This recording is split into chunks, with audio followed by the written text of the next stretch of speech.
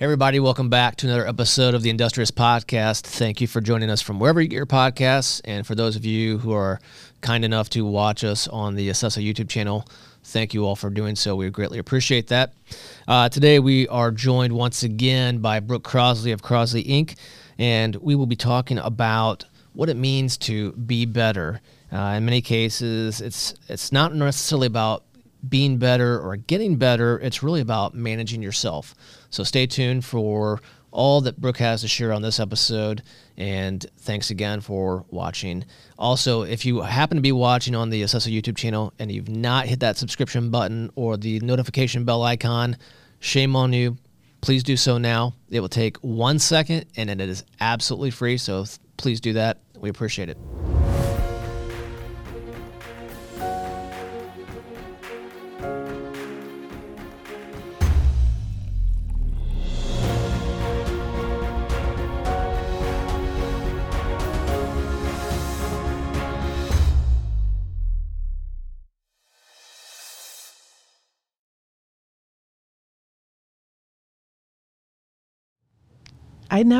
One of the things I wanted to get away from was, I don't know, I just want to walk in and say, okay, tell me what's going on, and then develop a plan from there and decide together what better is. I don't know what better is for you. It's different for everybody. And I don't think there's a single path to getting there. I think it depends on your people. I think it depends on your business. I think it depends on you. There's so many different ways to go about it. So I am not big on programs. I don't have any kind of canned package thing that I do. So how would you differentiate, and Vince asked this, I'm going to ask a little bit differently. How would you differentiate the idea of going into a client with this idea of being better? Mm-hmm. Versus going into a client who's having some sort of issue, organizational issue, as we talked earlier in a prior episode, where they're stuck. Mm-hmm. What's the difference? It's minuscule, the difference. I think sometimes people can't see being better if they're stuck. I don't want to feel like this anymore. I don't want it to be like this anymore. I don't want to have another quarter that looks like this. They can't even imagine that it could be better. They just want something different than what they have. So I think a lot of times it's having people in the right mindset to even talk about being better. And it's even asking them, so would this be better? It's like when you go to the eye doctor and they put the lenses on. It's like, is this better or this better? This or this? Which is better? It's sort of helping them design it themselves. Like I said, my favorite quote, help people draw their own conclusions because they will not argue with them later. If I say, Joe, you and I came up with this plan, when I don't like it, well, you and I came up with it. Yeah, you're right. It's not something I did to you. It's something we developed together. So asking for a friend, say things are firing on all cylinders. We always say you're never going to bat 1,000, but you're sure as hell going to try. Mm-hmm. So let's say things are firing on all cylinders. Things are going great.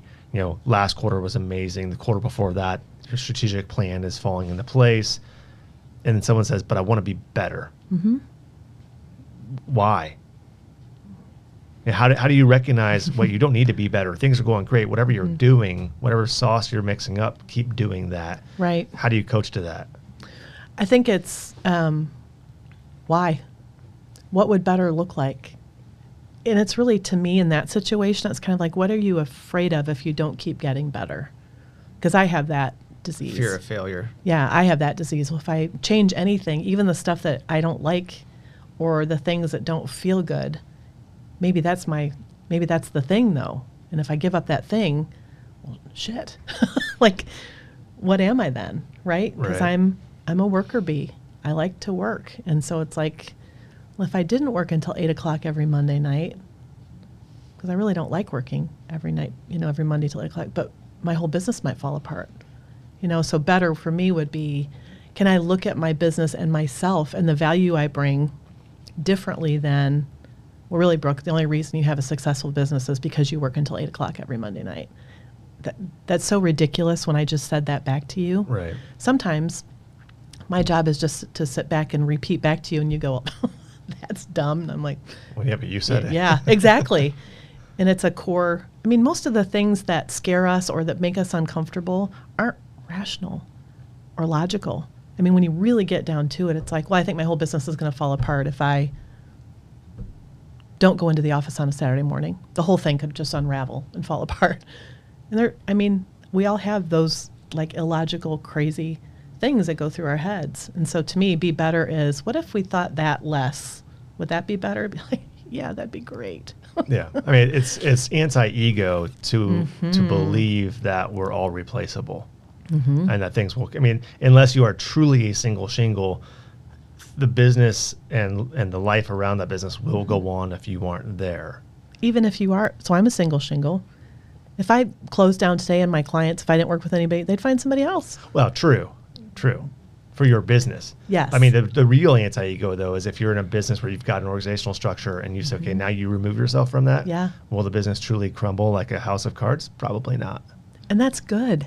Well, that's great. That means that you've truly created a successful business. Yes. And like when you don't have to be there is actually a that's healthy. Badge of honor, not a black mark. Right. And I think logically, people that own businesses or run businesses know that. Emotionally, it's like, it's kind of like when your kids grow up. My son's 21. He doesn't need me for much of anything anymore. That's hard. Bar tab. Yeah, exactly. Visa card. I did get the text yesterday. I'm going to Nashville this week. But part of me knows, like, I raised a healthy, functioning young man. That's good, right? Sucks. Yeah. I want him to call me and say, Mom, what do I do? Blah, blah, blah. Mom, I need you. Blah, blah, blah. But it's probably not going to happen. So it's the same. It's the same thing. Well, but maybe it's just phrased differently. Now we're going to going down a different path, but maybe it's just phrased differently, where he may say, well, he tells you what he's going to do or how he's going to approach something, and you're like, no, that's not the right. And that's where you can interject yourself if you want. Yeah. Or if you think he'll listen. Another good friend, another great piece of advice, he said it saved his marriage. He said whenever wife's name's Barb, whenever Barb comes home and starts talking to me, I'll time her out and say, do you want me to fix or do you want me just to listen? And so I've started saying that with Jack, like, am I just listening or do you want Mom to, like, or Mom who owns a business to interject? And, usually he'll tell me. Right. Oh, yeah. Such a good question, though, because it's. I use that. There's a now retired family therapist in Indianapolis. His name was Terry Daniel. I know Terry Daniel. And he used to do always really good presentation of I'm blanking on the name of the book. This is where I need another mutual friend of ours, Mike Donahue, who has the sharpest memory ever. Yes. But the book talks about the line of accountability, being below the line or above the line. And Terry Daniel did a fantastic presentation around this. But that was his. Like, one of the key takeaways I took from one of his presentations was, just ask, do you want me to respond or just to stay quiet and listen? Yep. And now I'm like, I've been married to you for almost 20 years, and I still don't know which one I'm supposed to do, so I'm just going to ask. Yeah. I've at least gotten smart enough to ask. It's a magical question. And it's another ego thing, right? Because, I mean, I'm a fixer by nature. I want to fix. I want everybody to be happy and whole and healthy and all the things. And so I go into, especially with my kid, he's like, oh, Mom, like, okay, sorry. Yeah. But I mean, it's hard with clients too, because I want to fix. Sometimes I want to take people and just shake them like it's not that hard, Yeah. But you can't. Yeah. I wouldn't recommend that you do that. Well, yeah. And I have not done that, just for the record. But I mean, you can do it once. Maybe, depending on the relationship. Right. I got to imagine we were talking about being better, and there are some people who say they want to be better, and you're like, what does that mean? I mean, things are pretty good. Like, how can you be better than that? I would imagine, though, that a lot of people you deal with are high achievers, probably not all, but many competitive. Yes. And whatever drove them to be competitive, whether it was just in their nature or it was a process of their growing up, there's a fear of failure because that's losing, or at least in their mindset. And this never satisfied sort of thing. So they could achieve this goal, and there are, some people like, okay, we're cool, we achieved that goal, we're good. But then there's some who say, well, okay, gotta raise the bar to the next one now. Yep. And it's a never-ending process. Yes. Some people I know fall into that trap all the time, like daily. Yes. So how do you work with them on when they say I need to be better? I don't. It's a lost cause. I'm just kidding. It's a joke. All right. That's it, folks. That was the perfect answer. That was great. I like that. I'm glad. Well, I think, when you are heading up an organization, I like to ask a question like, so that's you. How does that help everybody? So it's, how do we help the many and not just the few, right? Mm-hmm. And I think it's also, I don't know, that is those people are hard. I am one of those people. And I think it's like, it's kind of, women, you hear all the time, like, I'll be happy when I lose 5 more pounds. I'll be happy when it's like, no, you've got to figure out how to be happy now. And that can be, and content, and satisfied. And satisfied does not equal complacence. Yeah. And I think that's a big conversation. Like, you can be satisfied and not complacent. And so Vince, let's say, everything is great, but next year at this time you want this. First of all, let's talk about why, and what does that mean, and why is that best for everybody, because you are responsible for a lot of people. And then what if you don't get there? What if you do get there? Talk to me about what life looks like, how you feel, what you're thinking, what's different than now. Right. Sometimes that's just the way you're wired. Some people are just wired that way. And it's not so much changing it, it's managing it. Yep. To me, it's all about management. Our personalities, what makes us tick, it's all about managing it. It's hard. It's hard being a grown-up. It is. It's hard. Let me know. When I get there, I'll let you know. My wife still says I'm like 17. But so to change the terms a little bit, and I'm digging this out of the past because you came and spoke to a peer group that I am in at one time, mm-hmm. and a lot of the discussion was keyed in on people's strengths. Mm-hmm.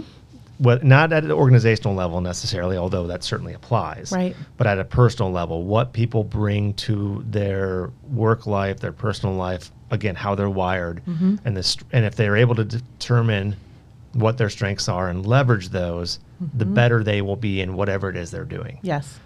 However, mm-hmm. there's a blind spot. Mm-hmm.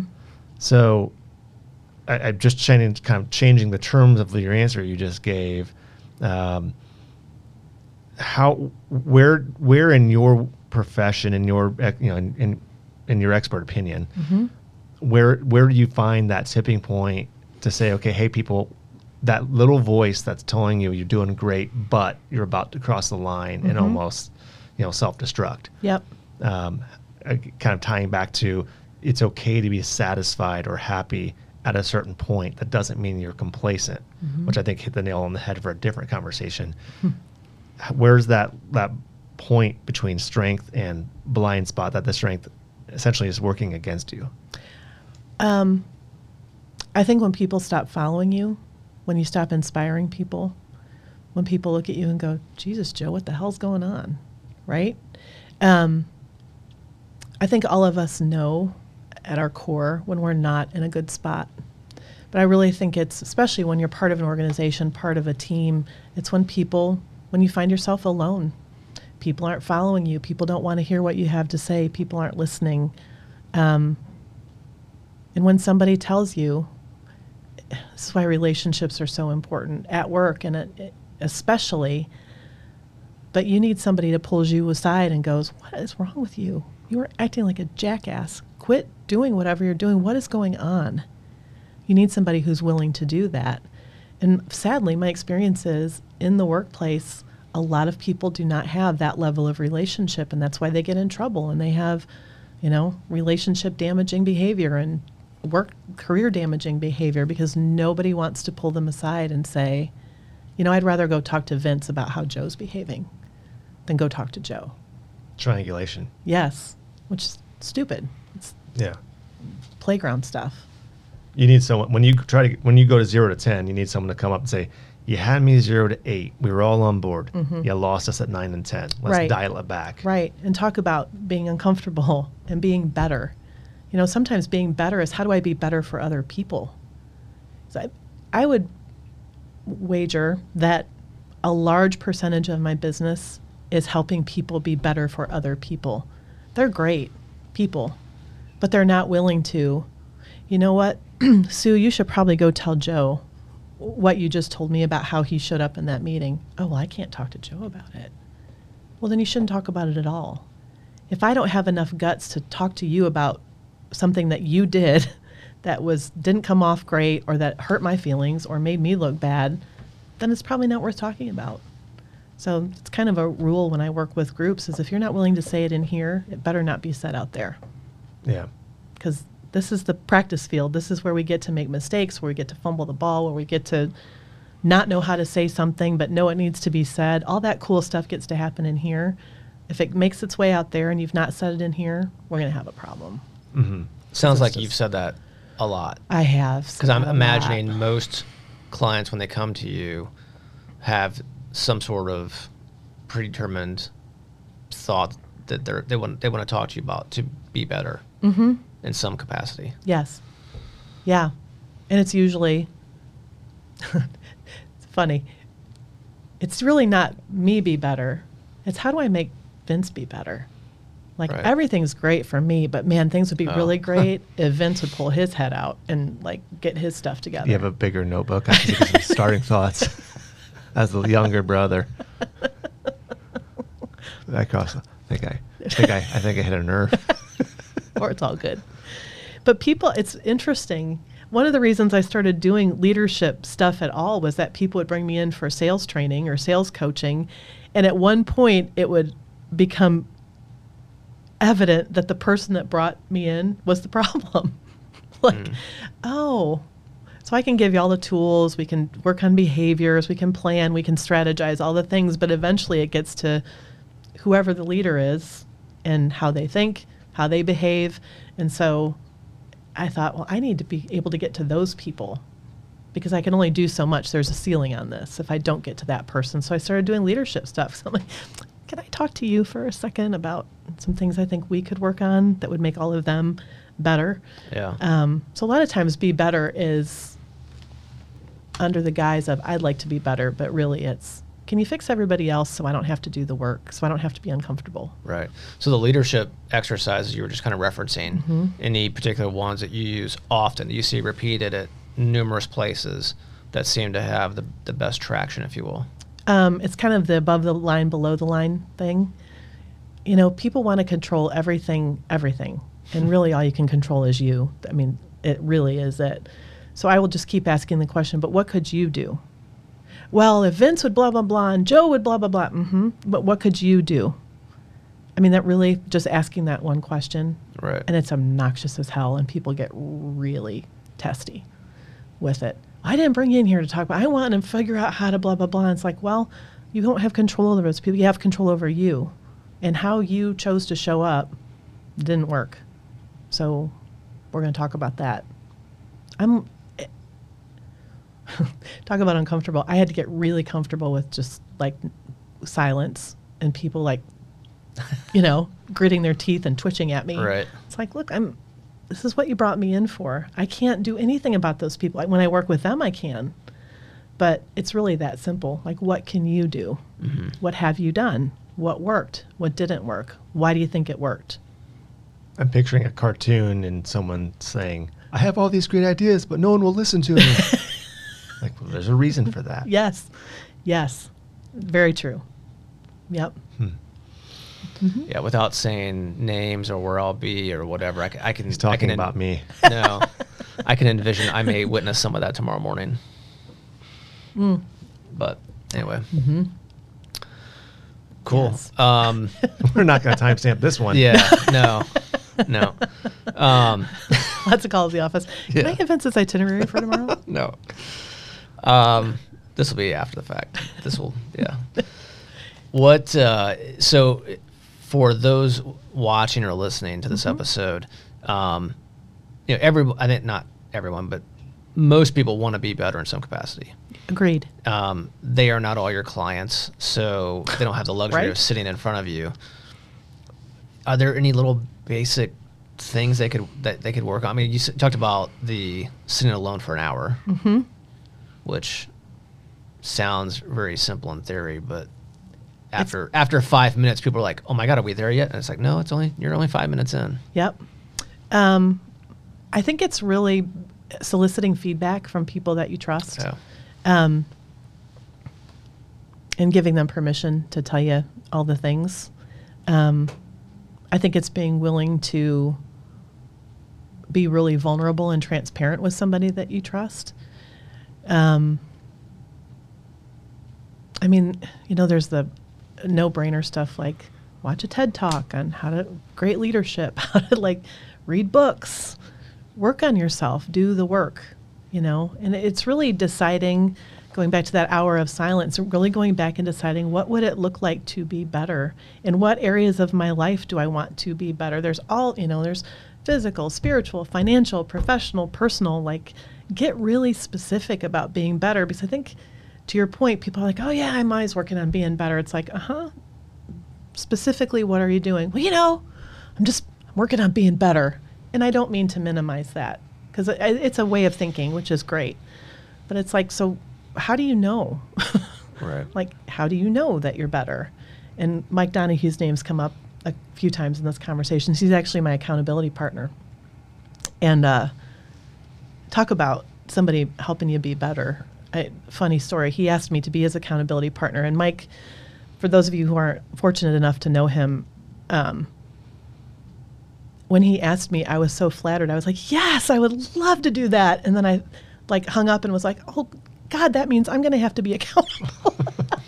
It's not just going to breakfast with a guy I like to talk to, Right. But he is really, it's very specific. I was just sitting yesterday in my hour of quiet with my notebook and writing down my next quarter. And it was very specific, the physical things that I want to do. And, the things with Jack, my son, that I want to do. And, it's really being specific and not making it some huge thing. I think that's probably the biggest mistake I see people make is, well, I want to be healthier. Okay, what does that mean? I'm not going to eat any sugar and I'm going to work out 7 days a week. It's like, oh, okay. What are you going to do on Wednesday when you give up? Because that's a lot, right? It's not sustainable. It's like, how about just functional movement? I'm going to park farther away and I'm going to take the stairs whenever possible. Try that. Mm-hmm. Just do that for as long as you can, and then you'll know when it's time to move on to the next level of things. But I think it's just being really specific and giving yourself some grace if it's the smallest thing, but it could be a huge deal to you, and it could change the world for people around you. I've had clients, I'm like, how about if you just practice not talking in a meeting? How about if you just sit down and say, you know what, you guys, I'm here to listen. I'm not going to say anything. And then you actually do that thing. Right. Well, that's not going to make any difference to anybody. I'm like, oh, well, let's see. It's amazing. That feels like not a big deal, right? It's a huge deal. So, anyway. Have you ever been in a meeting where they tried that, and how did it go? Was everyone sitting around the table looking at each other? Very quiet. Yes.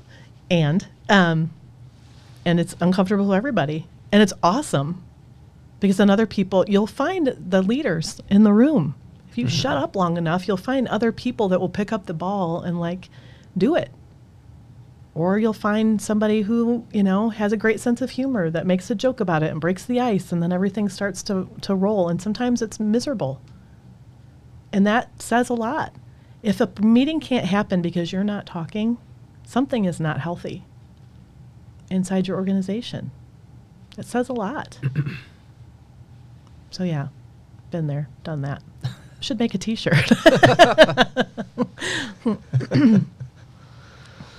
Cool. Top 5 be betters. What have you witnessed? Oh, okay. I'm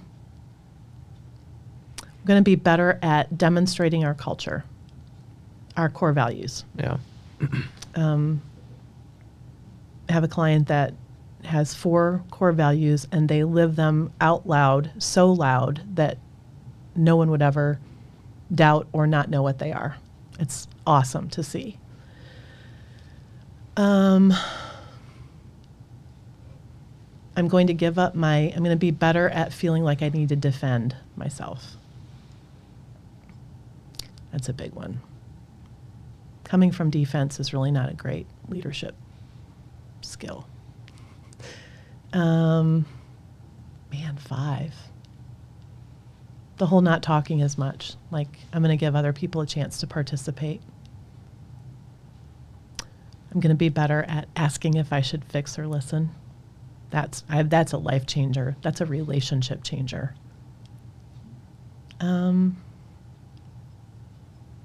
probably the one I'm working on all the time is I'm going to be better at my reactivity, my emotional reactivity. I'm going to give it a second and think about it again and decide if it's really as awfulized as I've made it all out to be. I'm just going to insert one of my favorite quotes here. True freedom lies in the pause between stimulus and response. And then So true. Secondarily, you just said, I'm not going to awfulize. I had that conversation with a team member last week, and he was venting for a while, and he had worked himself up, and my response was, you're just doing a lot of awfulizing right now. It's not going to happen that way. Right. And then there's just silence on the other end of the line. And then his response was, yeah, you're probably right. Mm-hmm. I'm like, I'm not saying I'm right. I'm just saying give it a chance to play out before you build up this result or outcome of a conversation you haven't even had yet. Yep. And then thankfully for me, he had the conversation and it was a pretty good outcome. Good. So I didn't have to say, told you so. It wasn't that kind of a moment, but it was a chance to say, boy, like you worked up all this negative angst and all this stomach acid before you even had the conversation. Mm-hmm. Just give both outcomes a chance, and then maybe focus on visualize a positive outcome, and generally when you visualize that, they tend to come true. Yeah. Well, something I work on myself and I encourage other people to work on is really think the best of people. People tend to rise to the opinion you have of them. So think the best of people. A lot of the awfulization that happens in my brain is because I have villainized people who I love, like think the world of and hang out with, and I think, what am I doing? I know that they're not like that and they don't think that way, and why am I doing that? So that's really something I'm trying to be better at. Well, that's a good way to end this convo. Thank you. Thanks for coming back. Thank you. Appreciate it. Feels like I never left. There you go. And thank all you guys for listening to this episode of the Industrious Podcast. Thank you for tuning in from wherever you get your podcasts, or if you guys happen to be watching on the Assessa YouTube channel, thank you for viewing. Don't forget, guys, really think about all the stuff that Brooke shared with us today, and always be industrious.